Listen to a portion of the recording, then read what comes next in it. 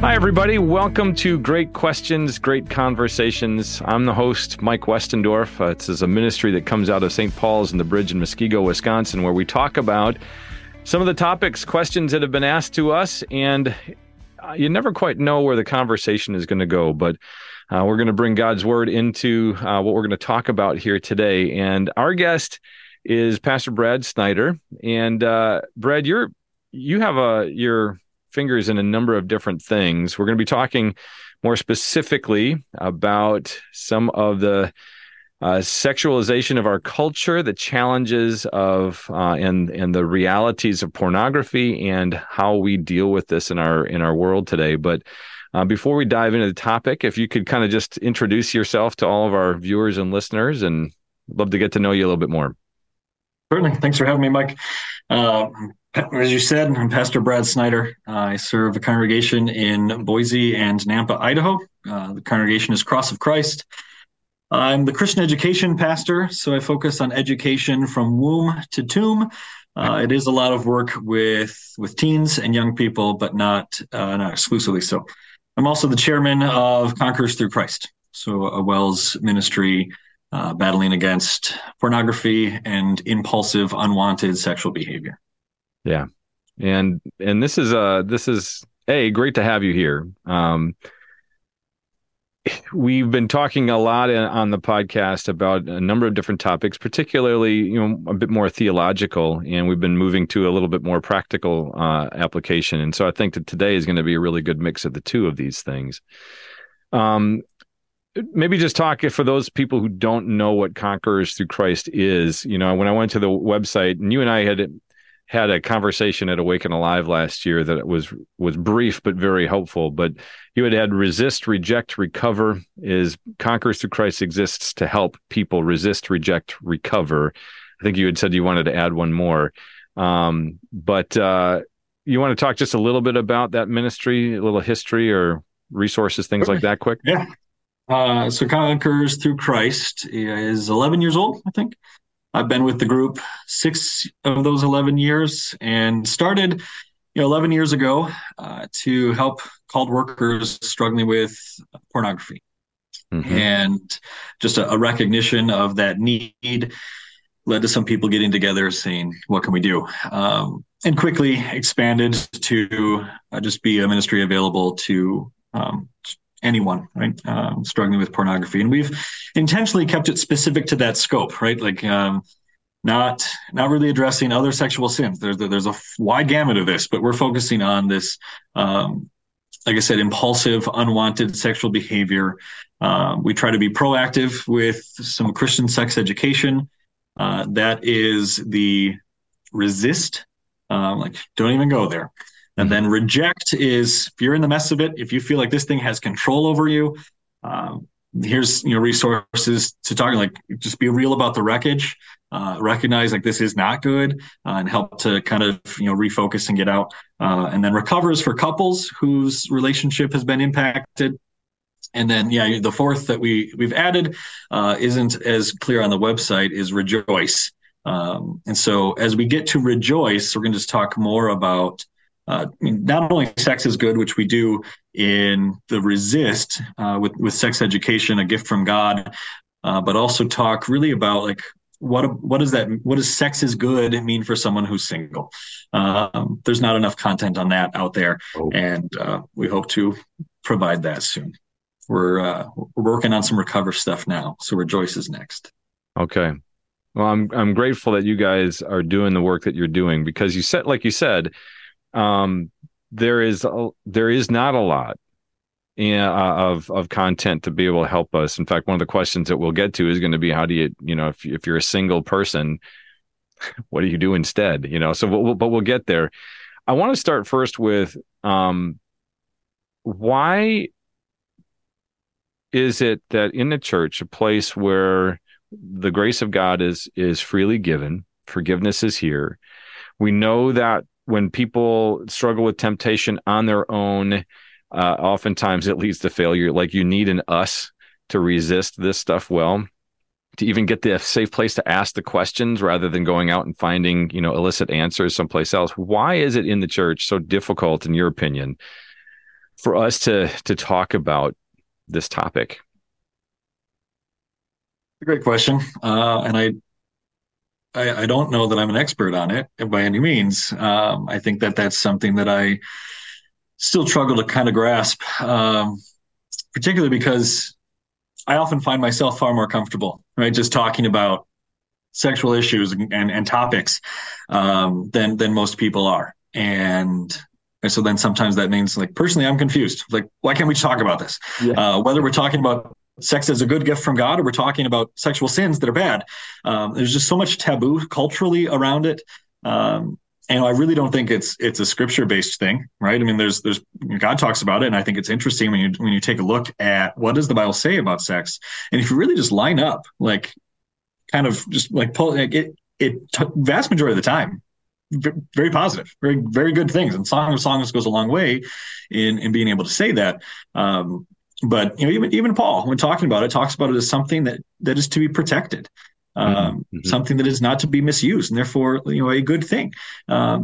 So yeah, I think it's a cultural thing, that maybe this hidden, unknown American piety, where like that is private, that is you don't talk about that. For sex to be private is good, but for this to be such a common issue and struggle, why can we not be more comfortable talking about it? And like it's. As a Lutheran, like looking at what Luther said a lot of times, and I don't see the same culture there, right? Where like your vices, your opportunities for sexual vice were prostitutes, and that was very known, and was not encouraged, but it was known where they are. Yet more interesting to me is like Luther's consummation of his marriage was witnessed, like that was culturally normal. Like on the wedding night, yes, Justice Jonas was the one that witnessed Luther and Katie on their wedding night. So just like so far from anything we would consider appropriate, and yet culturally that was normal for them. And so like if that's the cultural norm, I think that kind of gives insight into like what conversations are going on. You take a look at like letters that Luther wrote to friends. There's one, I don't remember which friend he wrote to, but he said, when you get this letter on this night, have sex with your wife. I'll do the same. I'll be thinking about you. You can be thinking about me. I think, a very godly, sanctified way of you've got this gift that God has given that you enjoy with your wife. I do too. And we're going to talk about it.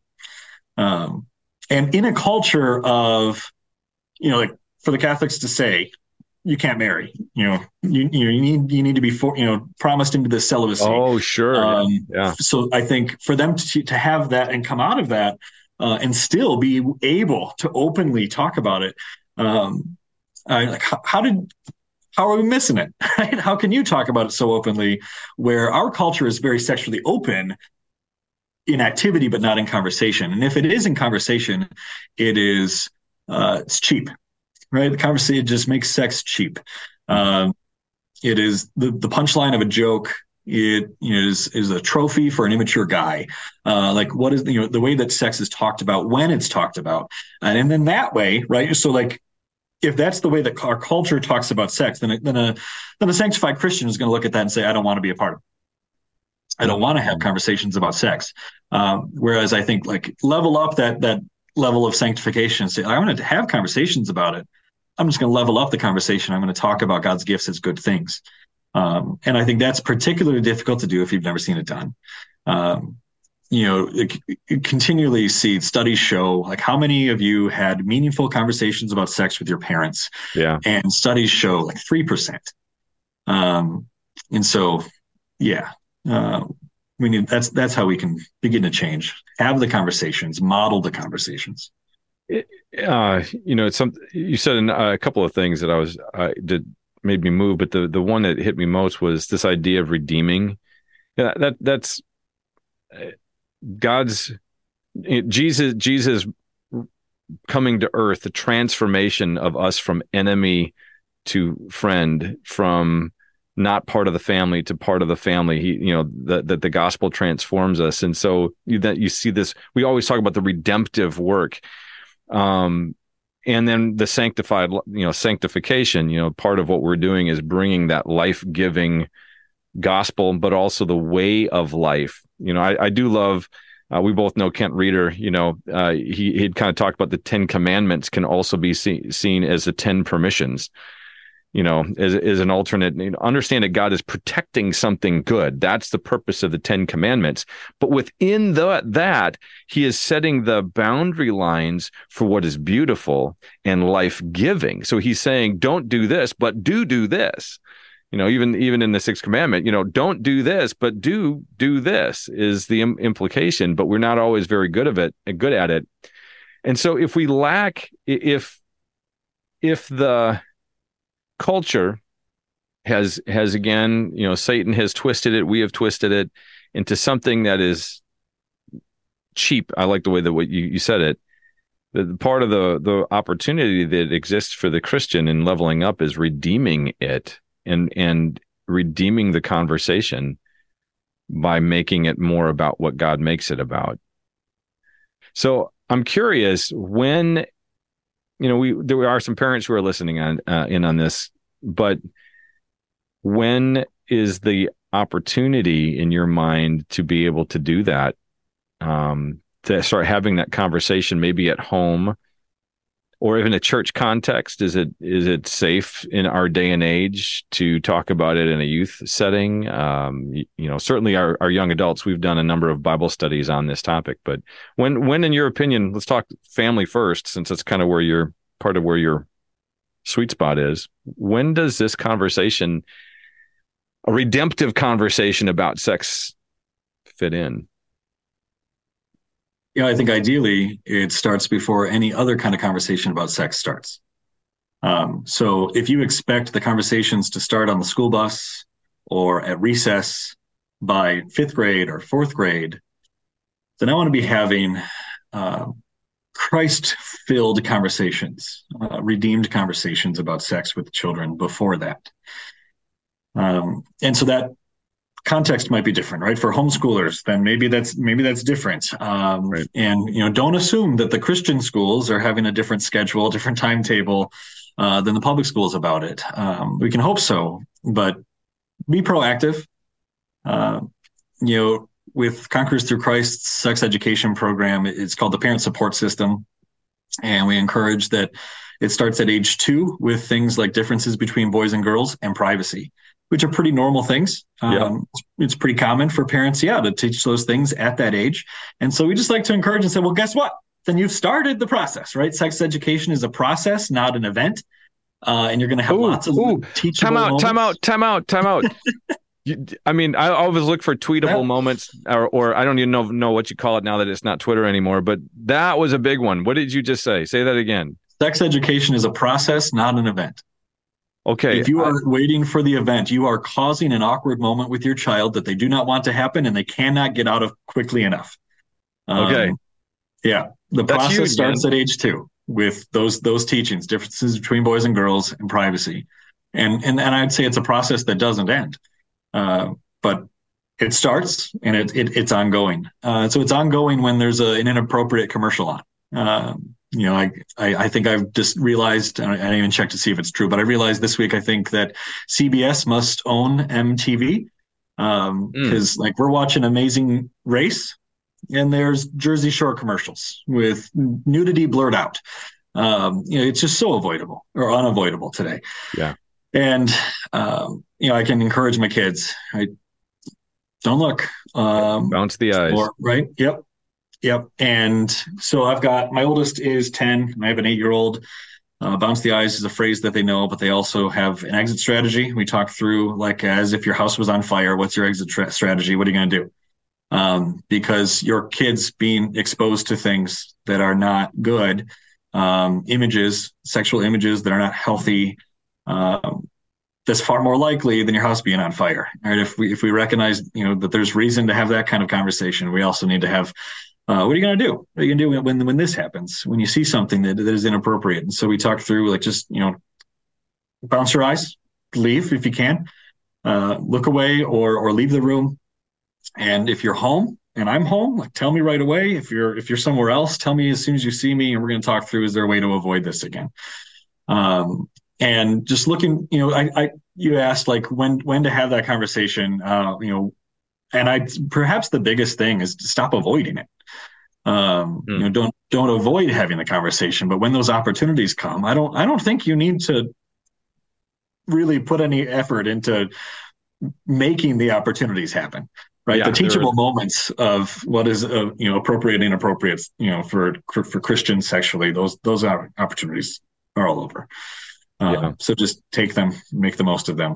And it's not always about, oh, did you see that bad thing over there? Like, take your opportunities to talk about something good.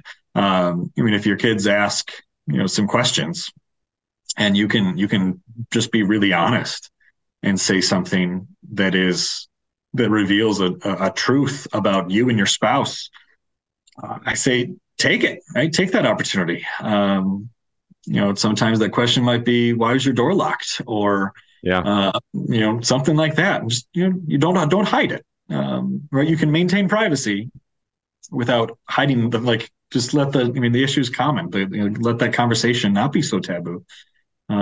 If parents, teens need to know that sex is something mom and dad do, not just something that some other kids at school do. That's needed, right? The context of what is sex, where does sex happen, for it to be known as something. I think that's another one that you just said that's really good to pause on, just to make sure that we all heard that teenagers need to know that sex is something that mom and dad do, not just other teenagers, or, to your point, movie stars or whoever we're celebrating in culture. Like if I need to know that I've got this resource in my life that I can ask questions about this topic. Like if I want to learn how to play basketball, I should ask someone who's good at basketball. Mm-hmm. If I want to learn about sex, I want to ask someone who's good at sex, who's been doing this for a while. And every child should be able to see their parents as a resource for that. I wouldn't exist if you hadn't done it. So, right. Tell me more. That is how that works. Yeah. Let me step back a bit, because there are two questions that come to mind. First of all, I want to tackle, I think, the notion of guilt. So, your two boys are there, but this happens for all of us, men and women. And again, we're speaking, by the way, today primarily about the visual stimulation of pornography or racy images, things of that. How do we combat that? But one of the challenges is that difference between being tempted and giving over to sin. So what I've noticed for a lot of people, is myself included, is in the moment I'm tempted, but I feel as though because I was tempted, I've already failed. That's sin. So when your boys, the flash is there and they can't bounce their ways quick enough, how do we keep ourselves from falling into that, off that cliff of saying, well, see, you've already sinned, and which is oftentimes followed up by, well, if that's sin, then I might as well get the whole deal out of it, which is way worse. How do you balance temptation? Where does it cross the line between being tempted and sin in this environment, especially since it can pop up on a billboard, on a bus driving by, Right. There's so much of it that is clearly victimizing people, especially youth, where, so like for my boys, I've told them, like, tell me, I'm not going to be mad at you. I will not be mad at you. I know that their first exposure will be something they did not seek out. Mm-hmm. That is always the case. And what do you do with that first exposure? Can I then have this first exposure lead to a conversation with someone who can help me? Or do I let this first exposure lead to curiosity that I'm hiding and then I'm seeking it out? And so try to be proactive in that way, but also let it be filled with grace. You need to have an expectation that everyone's going to stumble and fall. Including sexually, that Christians are sexual sinners, mm-hmm. and have the expectation that there will be stumbling and falling and failing, and don't be shocked, right? But be ready with grace. To say, okay, what can we do? Now, what can we do to try not to have that influence again, try not to be in that position again?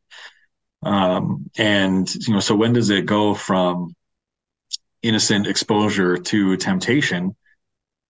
That's a matter of that individual's conscience. And for some, it's the same thing, right? Immediately, as soon as there's the one, there's also the other. But for some, first exposure is only disgust, and that's beautiful. Temptation will come along later. Yep. And to be, proactive in just having proper expectations and be ready with grace is what we can do to keep it from being this hidden temptation that I'm pursuing on my own. Yeah. I don't want to know about. Yeah. That's good. You deal with sex education, and that, within my experience. So, for me, it was that same thing. I didn't ask to be exposed to it. Found it in a place that I shouldn't have found it, actually chasing down a ball. And then I had there was another one of those scenarios too, that in both of my earliest times, I think the first time for me was probably fourth grade, then fifth, and then eighth grade, all occasions where I wasn't looking for it. And it was just boom, thrust into life. And there wasn't I'm thinking too that at that age, I was probably too young to really know what to do with it. Because again, you hadn't practiced it, like fire drill. Sometimes when the kids are young, you'd practice a fire drill that how do you get out of the house, but never practiced how do you get out of that scenario. We didn't talk about it. And of course, when I was growing up, the internet didn't exist. So we're talking about magazines. Yep. And that first exposure, though, no place to process it. It then sits there and lingers, and the curiosity grows. And one of the things that I have thought about, even as you get older and you get married and you're trying to get better at this thing that we call sex, how does one go about a sanctified education of this? We were talking off air that it's interesting to me that we have things like school and universities, particularly universities. If you want to learn how to be a meteorologist, which I am, you go to school and you take a series of classes and you pass those classes and you have to test on that to prove that you know it. And then you operate a little bit. You have an internship program and all those kinds of things. Obviously, God sets all of this stuff up, but we have mucked it up as we typically do. How does one go about a sanctified sexual education? And I want to, we do have parents with young kids, but I want to talk about the high school kids, and I want to talk to the young adults, and I want to talk to the married people. I would not take like these different sections of time if we could segment it that way, because the temptation is always there. And let's face it, if I want to go fix my car, I don't go to the mechanic first. I go to YouTube, figure out if I can fix this myself. And there's a whole bunch of videos that show me how to do it, what to look for, what parts I need. And then unfortunately, we've done, I think, very similar things to sex education. So if you can, break it up for me a little bit. We've got kids up to, let's say, 13. What's sex education look like there? And then how do we address the questions that teenagers have, and then young adults have, and then married people have? Can I do that to you? Yeah. It's a lot, right? So for that first age group, you just want to own the conversation, right? Guide the conversation. I want my kids to be the ones who know more about sex than anyone else at school. And I want that knowledge to be something that's godly and biblical. And so we talk about sex as a good thing. And so, hopefully then build this concept of like, you just made sex the punchline of a joke. Like, I'm uncomfortable with that. I know something else. I know something better. For that age group, you said up to 13. And that's when they start to get into a whole lot of pressure. Middle school is the new high school as far as, this peer pressure of sexual activity. And, so much of the sexual identity is wrapped up in this. Someone who identifies as, something on the spectrum of trans, and ask them, like, what does that mean? Right? Like, well, like I'm I'm identifying as bi, or I'm more, maybe more appropriately, I'm identifying as queer. Like, what does that mean? It means I'm not interested in being sexually active right now, and my friends are all telling me that I'm really weird. And so, like I'm what I'm saying is I'm not identifying as someone who wants to have sex, and I think that is beautiful, right? That's ideal. And there's so much of that is outside of my perspective, right? My expectations. And so you get into that age, then, for me, like you said, growing up, the internet wasn't there. By the time I was finishing high school, it was. Mm-hmm. And, my mom had no expectation, like no realization, like, oh, that's something I need to be prepared for. Right. That's a tool. I'm saying, so like ongoing, then parents also like, what are my kids facing that I didn't? What are my kids having as their pressure that I never experienced, that I'm not realizing is such a big part of their life? And so open conversations are the only way to know what are you dealing with? What are people saying at school? And just like try to own the conversation and lead it. Don't let those other kids at school who are giving them pressure, don't let them be the ones who are leading them and teaching them what sex is and what they want from it and what they should expect. Go ahead and let people call them queer if it means that they're weird and don't want to be sexually active, and praise that, right? Good for you. Glory to God. That's ideal. Then you get into that next age, and really, you're just seeing like it's waiting. Your body is telling you that you have desires, and your God is telling you that there is a healthy time, healthy setting for those desires to be acted upon. And you can go ahead and listen to those desires. But for now, those desires are saying you'd like to be sexually active, you'd like to be married. And just then you're talking through what are the benefits of that? What is the beauty of that? What is the point of that? And for married people, then, like, how do you, now that I'm free? Mm-hmm. And then that can be a really difficult transition, especially in Christian culture. If we set up this concept of sex is dirty, then the wedding night is very difficult, and the early years of married sexual activity are very difficult. So we try to avoid that, right? With conversations, being proactive, looking ahead to this. But still difficult to flip the switch, right? It's like, okay, now we can, and no guilt, no shame. And there you just need a lot of communication, that spouses need to be willing. Hopefully it's been modeled for them, right, by parents, and now spouses can talk to each other. What do you like? What do you want? Let's talk to each other. And God has set the brain in an awesome way, right, for those neural pathways, right? So the desires are there, but the specifics and what experience I long for, those pathways are opened up by experiences. So your first sexual experience is something the brain is then conditioned to have a desire for forever. And if that first sexual experience is with a spouse, then that spouse is the one you desire, that's the one you crave, and that's the one you long for in your experience with that person. Mm. And so, yeah, so then before that, you're telling people, like, wait for that. And so often that first experience is one that is, I think, essentially victimized. Whether you're victimized by pornography, you're victimized by abuse, you're victimized by peer pressure and giving in to try to make someone love you as a teen or young adult. And then then we kind of get stuck. Brain gets kind of stuck in that way, because there's this beautiful design to desire the one you have the experience with. Yeah. I like, and I appreciate that, the communication piece. That's the critical thing. I mean, to understand, that men and women do, and again, you these days, you kind of have to realize that there's a spectrum of all of this. There always has been. We've typically talked about this as binary, which is, I think, part of the reason why we are in the situation that we're in today. I won't go into all of that, but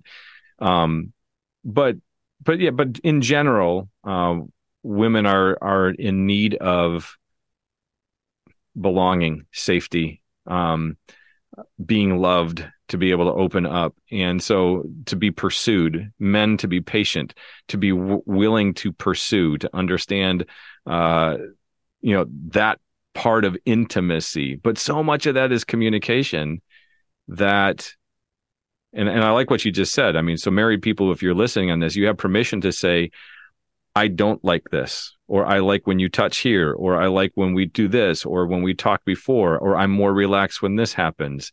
And if those are all God-pleasing things, then that's the conversation that you want to have if you want to take your sex life to the next level, i.e., leveling up, like you said.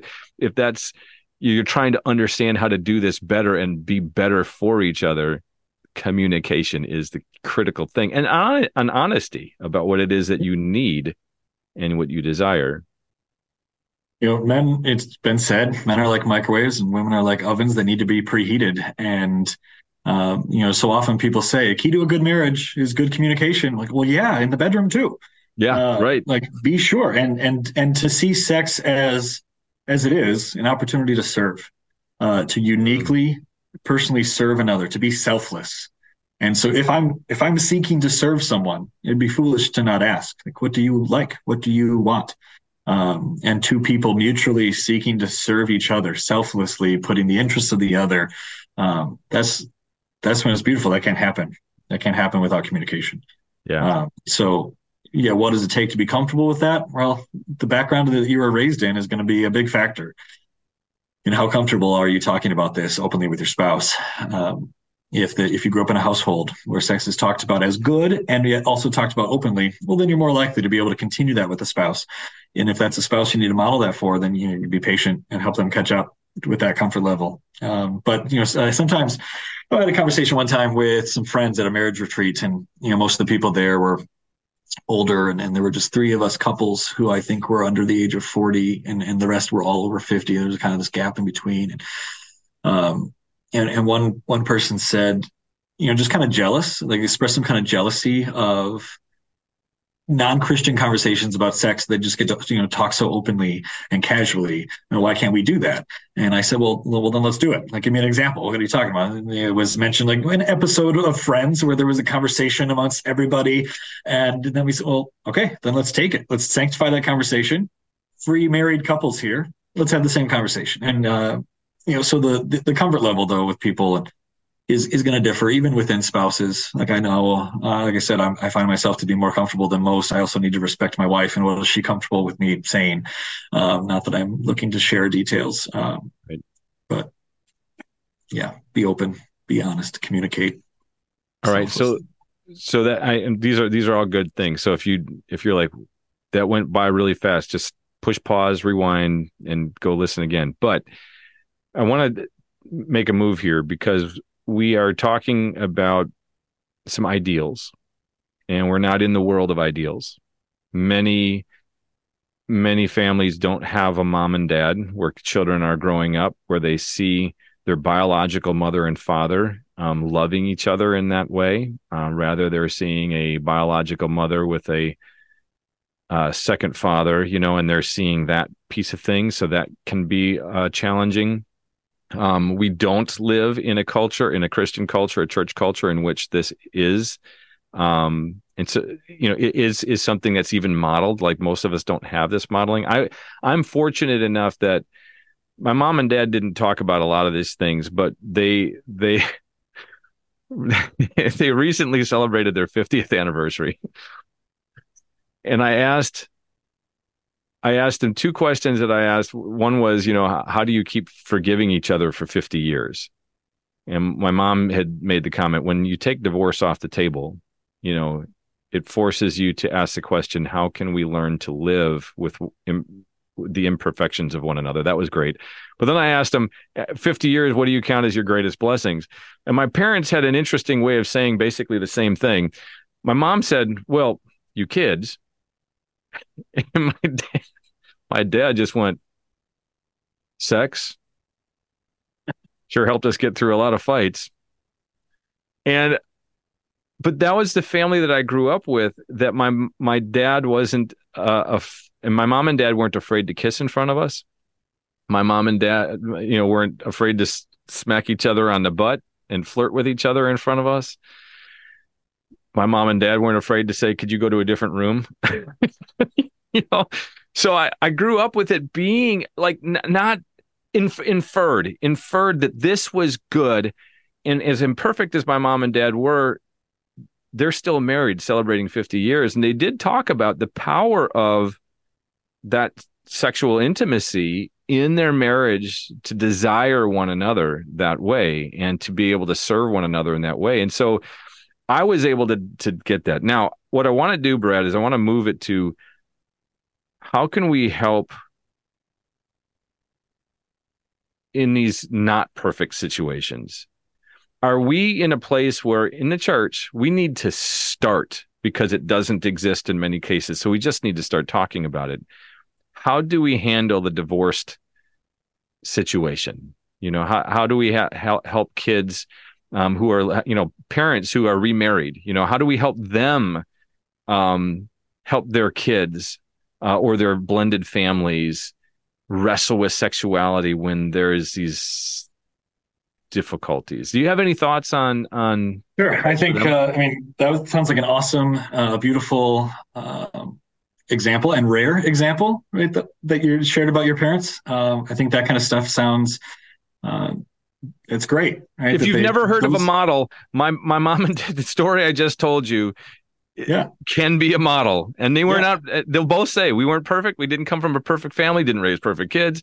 But they were willing to talk about and display that. So if that can be if that's all that is, there you go. You have a stop. And it was ongoing and it was casual. It's just like part of a lifestyle that we don't need to hide from our kids. Now that awesome. Now I had a single mom. I was raised by a single mom. She was pregnant with me at 15, and so thanks for pointing it out, right? Because we have been talking as two married guys with kids, but right, so often that's not the scenario, that's not the case.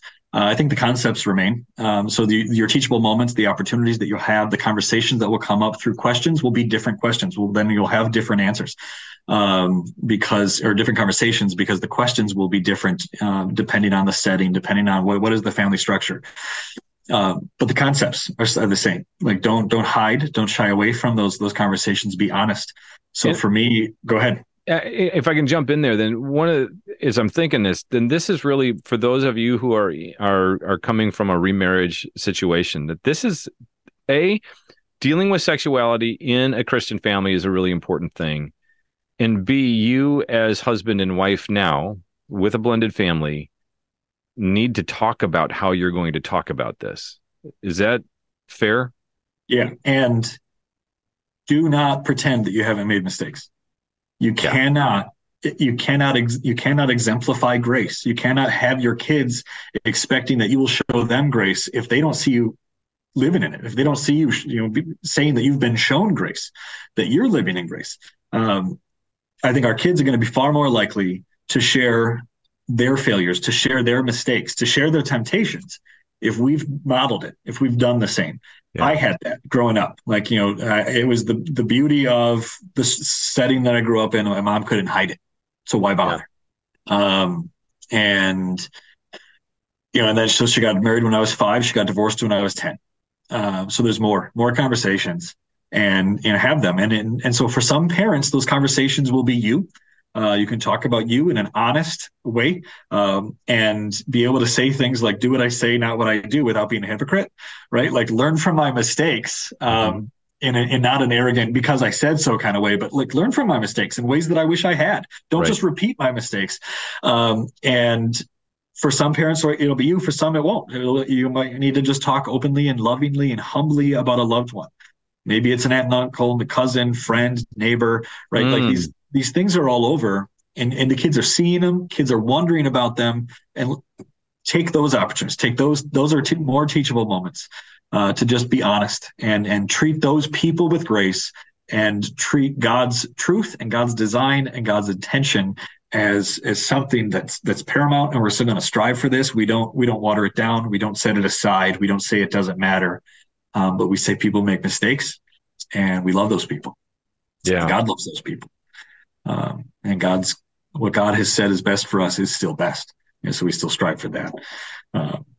So, yeah, if that's the mindset, no matter what the setting, no matter what the marital status of the parents. Another one is deceased. right? Oh, yeah. Right. Opportunity. What is it that you miss, right? That Yeah. companionship, that intimacy.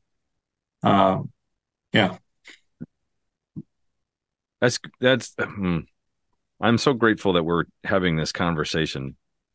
I want to talk because I asked a friend of mine for uh, what's the question? I'm talking with Brad. We're going to be talking about pornography, sexuality. Um, uh, One of the things that we are fighting against in our world is, um, I like to put it this way, that the world says sex is your right, or better yet, your orgasm is your right, because we're talking about masturbation, we're talking about hooking up, hookup culture, sleeping around, all that kind of stuff. And so the world in pop culture has said your orgasm is your right, and God says sex is for marriage. You don't have, that's not a right. It's a gift, and that's a big difference. World says it's a right, God says it's not a right, it's a gift, and it's a gift that comes with boundaries and responsibilities in order for it to be the beautiful thing that it really is. Yet we're in the world that we're living in right now. We talk about the loneliness epidemic that is happening among all generations, but specifically in Gen Z and the younger generation. And the issue that comes from visual stimulation, overwhelmingly for men, young men and boys, yes, but also a growing number for women, the issue with respect to masturbation. And so a friend had asked me, as a young person, what are we supposed to do instead? And so I need to find the proverb that I was going to throw out, but I'm curious, as you have been wrestling with this in the resist, reject, recover, rejoice ideas, how do you answer, the young person who is saying, the world says I'm entitled to this release. Somehow God makes it not. Medical science will show you what happens to you in your brain and the chemistry and the biology of what happens when you masturbate to an image. It's not good, ultimately, just like the Bible said so. But what do you tell a young person who's saying, what do we do instead? Okay, a lot there. One of the big things to recognize is the difference between sexual activity and intimacy. And in recognizing the difference between the two, then be able to pursue the two as separate things. Okay, so I think that that's important for you to set up. Were you going to go there? Can you do that? What's the difference between the two? So one is, satisfying the cravings of the flesh, right? Letting your body and its desires be master over you, right? If you're pursuing just sexual desires, and in a way that you do not have control of, right? Sexual activity is a means to intimacy, but and you said like sex is a gift. It's a good gift, a good gift that can be misused, and misusing it for selfish reasons is always bad. I said, like, for a married couple to be pursuing selflessly, selfish selfish sexual activity, always bad, and it is without intimacy, right? So you can have intimacy without sex. You can have sex without intimacy. Together, they're beautiful.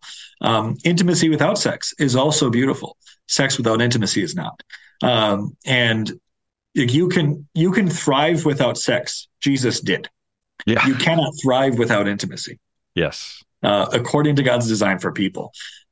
So recognize that what I'm pursuing, like I may have these desires and there is a God-pleasing way to pursue them, but in the meantime, I can also pursue intimacy, which will always be the most fulfilling part of sex. Yes. I can find that now without sex. But I just, man, dude, that was so good. I just wanted to pause there for just a moment. You realize what you just said. I mean, there's so many young adults that I work with that have expressed, and we've seen it in the conferences, in the community groups, their deep desire is for intimacy. And I like that paraphrase, intimacy, to be known fully and to be given the opportunity to fully know somebody, that we are wired for that. And it does not demand or require sexuality. And that's a really, really important, if you talk about waiting, that's a really, really important. I love the way that you said that say it again. Intimacy without sex is a good thing. Sex without intimacy is always right. Intimacy is beautiful. Intimacy without sex can be beautiful. Sex without intimacy is not beautiful. Now, the two together can also be beautiful, but it's intimacy that makes it beautiful. You can find intimacy among, the body of Christ in other ways. And I think what would be a really smart thing to do is to just have a support group, and like an intimate group where you can be really honest. You share your secrets, you share your struggles, but you also support each other and encourage each other, show grace to each other. To have a group that is united in that way, like understands that struggle, and be like, I get it, right? Conquerors Through Christ started our first support group this year. And I really started it feeling like this is going to benefit other people, and I've just been wowed by how meaningful it is. Yeah, 7 guys who once a month just meet and talk about their month in a really honest way, and then in the meantime, there's a text chat that we can say, "Hey, I'm struggling," and then respond and be brothers. So, like, to find that kind of intimacy now would be really helpful. And the Christian church is not. We haven't been great at that. Particularly if the conversation is taboo, then like you're struggling with it on your own. Let's stop that. Let's find even intimacy, not sexual, but intimacy in the pursuit of godliness through the struggle, and let's do that together as the body of Christ, better together. And like I would tell so often, like sexuality, like I've got sexual desires, right? It doesn't just need to be like I'm single, but like if it's other sexual sins, homosexuality. Other sexual desires, where like as a Christian, we are all called to deny things that we very strongly desire. And it doesn't always make sense to us why we can't pursue those things, right? But Jesus is worth it, right? That Jesus is more valuable. And so there's that, right? Like there's also that intimacy to like really find and trust this intimacy with God, intimacy with the Savior. Like I said, like you can thrive without sex, Jesus did. But you cannot thrive without intimacy. And for people struggling with that, like, what does that mean for me? How do I apply that to my life? Just continually repeating, Jesus is worth it. And even if in this struggle, I feel like I can identify and understand Jesus better, like that's a beautiful, good thing, that is worth it. So much of this, though, is made difficult by purity culture that has idolized marriage and therefore sex.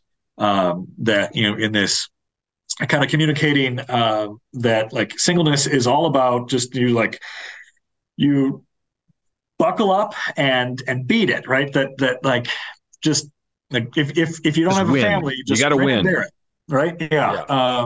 That it's that singleness is about being alone. It's a drudgery, and like, no, singleness is not about being alone. There's an element to singleness where there are often times where you are alone, but that's not what it's all about.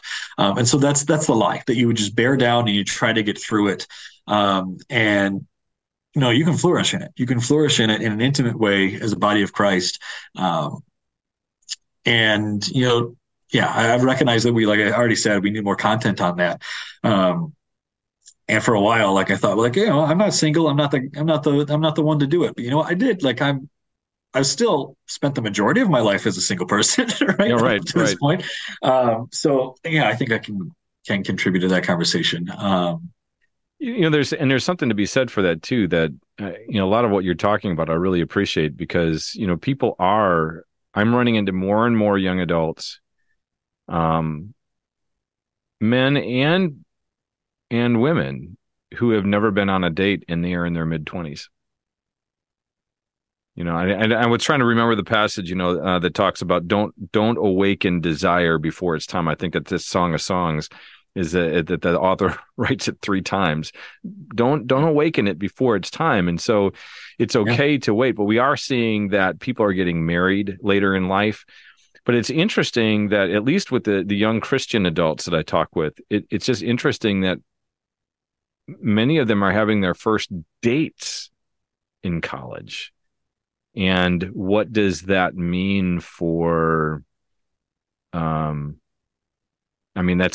very different than, 5th and 6th grade. And we're dating, are you really? Yeah. Another biblical concept, like, do not burn with passion.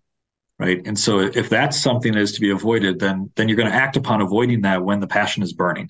And that, when is that? Am I in fifth grade finding myself with a burning passion to be sexually active? Well, hold on. Then the buckle up is wait till you can be married. If you're 25 and you're not burning with passion, like, to God be praised, right? Like, good for you. And a lot of times conversations on this are asking, like, how far can I go and it's still okay? And like, that's never the question to ask. Right. Like, here's Jesus. How far can I go away and still be safe? Like, that's never a wise question. How close can I get to Jesus? How close can I get to the ideal that Jesus has set? And I think, I don't understand. I think it's silly to assume that the ideal that Jesus has set is family and marriage when Jesus didn't do that. Yeah. So, right. And yeah, for a long time, American Christianity has set marriage and family as the ideal, but that is, even though longstanding, it's an anemic theology of singleness and an idolatry of marriage. So to be in your 20s, 30s without a burning passion, thrive in that. Yeah, that absolutely is a setting you can thrive in. Will there be some difficulties to it? Yes. Are there difficulties to marriage? Yes. Right. And like, in a marriage that isn't good, if divorce seems better, well, divorce is hard. Marriage is hard. Choose your hard. Yeah. Same thing with singleness. So just to know, like, if it's hard being single, like, okay, it's also hard being married, and recognize that you can thrive being single.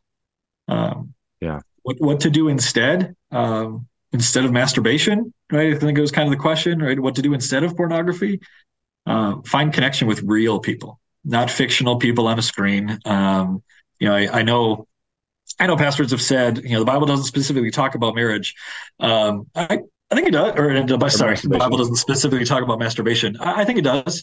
The Sermon on the Mount, where Jesus says, if your eye causes you to sin, if you stumble, if your right hand causes you to sin, that's in a section on adultery.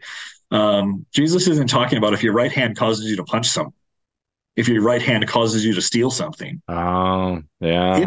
In the context of adultery, if your right hand causes you to sin, if your eye causes you to sin, which first he's talking lust. So he says, cut it off. So if you're looking at like what to do instead, there's a hyperbolic thing you could do instead. Cut it off, right? So right. Or are there other steps that we can take before we get to that extreme? And can I connect myself to a group of people who will be a good influence on me, who will understand me, who will show me grace, who will join me in the struggle because they're in this struggle too, and we can find intimacy and flourish in singleness as the body of Christ. In a way that so many married people are missing that intimacy, that connection with the body of Christ. Settings are different, contexts are different. So yours is different from a lot of people's. Yours is hard, theirs are hard. And, again, expect that we're going to stumble and fall and show grace to the glory of God. And let's get good at that. Let that be our discipline, our practice. Yeah. This has been so good. There are more questions that I want to ask, but I think we're kind of coming up on time, and I don't want to take too much more of your time. So maybe if we get enough questions, hopefully this will spur on some additional questions, and we'll be able to get you in and get you back. But Brad, this has been very, very helpful, and I do appreciate the way that there's a number of things that you said that they're easy to remember. I'm going to have to go back and I'm going to have to listen through so I can kind of write some of them down because these are all very helpful. And for all of you who are listening, I just keep coming back to that thing that you said. What a great way to hit this, that, we were made for intimacy, and you can have intimacy without sex. And it's best to find it in the intimacy of Christ and his body, so his people. But you can't have, how did you say? Intimacy, sex without intimacy is bad. And that when those two are combined, that's where it finds its beauty. And where does it find its beauty? It finds it in two committed, Jesus-loving people who, husband and wife, are married and expressing their love in that way to one another as the ideal human experience of it. Yeah, I don't consider myself an expert, but I'm willing to talk about it. And sometimes that's what's needed most. And that intimacy with Christ is not just a concept, right? Like I just really pray that Christians find that as the reality. And I don't believe that it can be found without the involvement of other believers. I don't believe I agree that you can have a meaningful relationship with God apart from a meaningful relationship with other believers. And a meaningful relationship with other believers will look like people who confess sins to each other, share their secrets, and show grace. Yep. As we do that together, intimacy with Christ grows as well. Yeah. That's his body. So amen. Let's not minimize that. Yeah. Well, we're going to leave it here. This has been a fantastic conversation as we talk about the gift and the challenge of human sexuality and in these different contexts that we've done it today. So, Brad, I just want to thank you for being with us in your ministry. Keep doing what you're doing. You do a fantastic job of it. And thank you for being willing to be so open and just bring this conversation down to the level that I think we need to bring it so that people can get started on a better conversation on it. Thanks for having me on. Thanks for wanting to talk today. Yeah. All right. Thanks everybody for listening.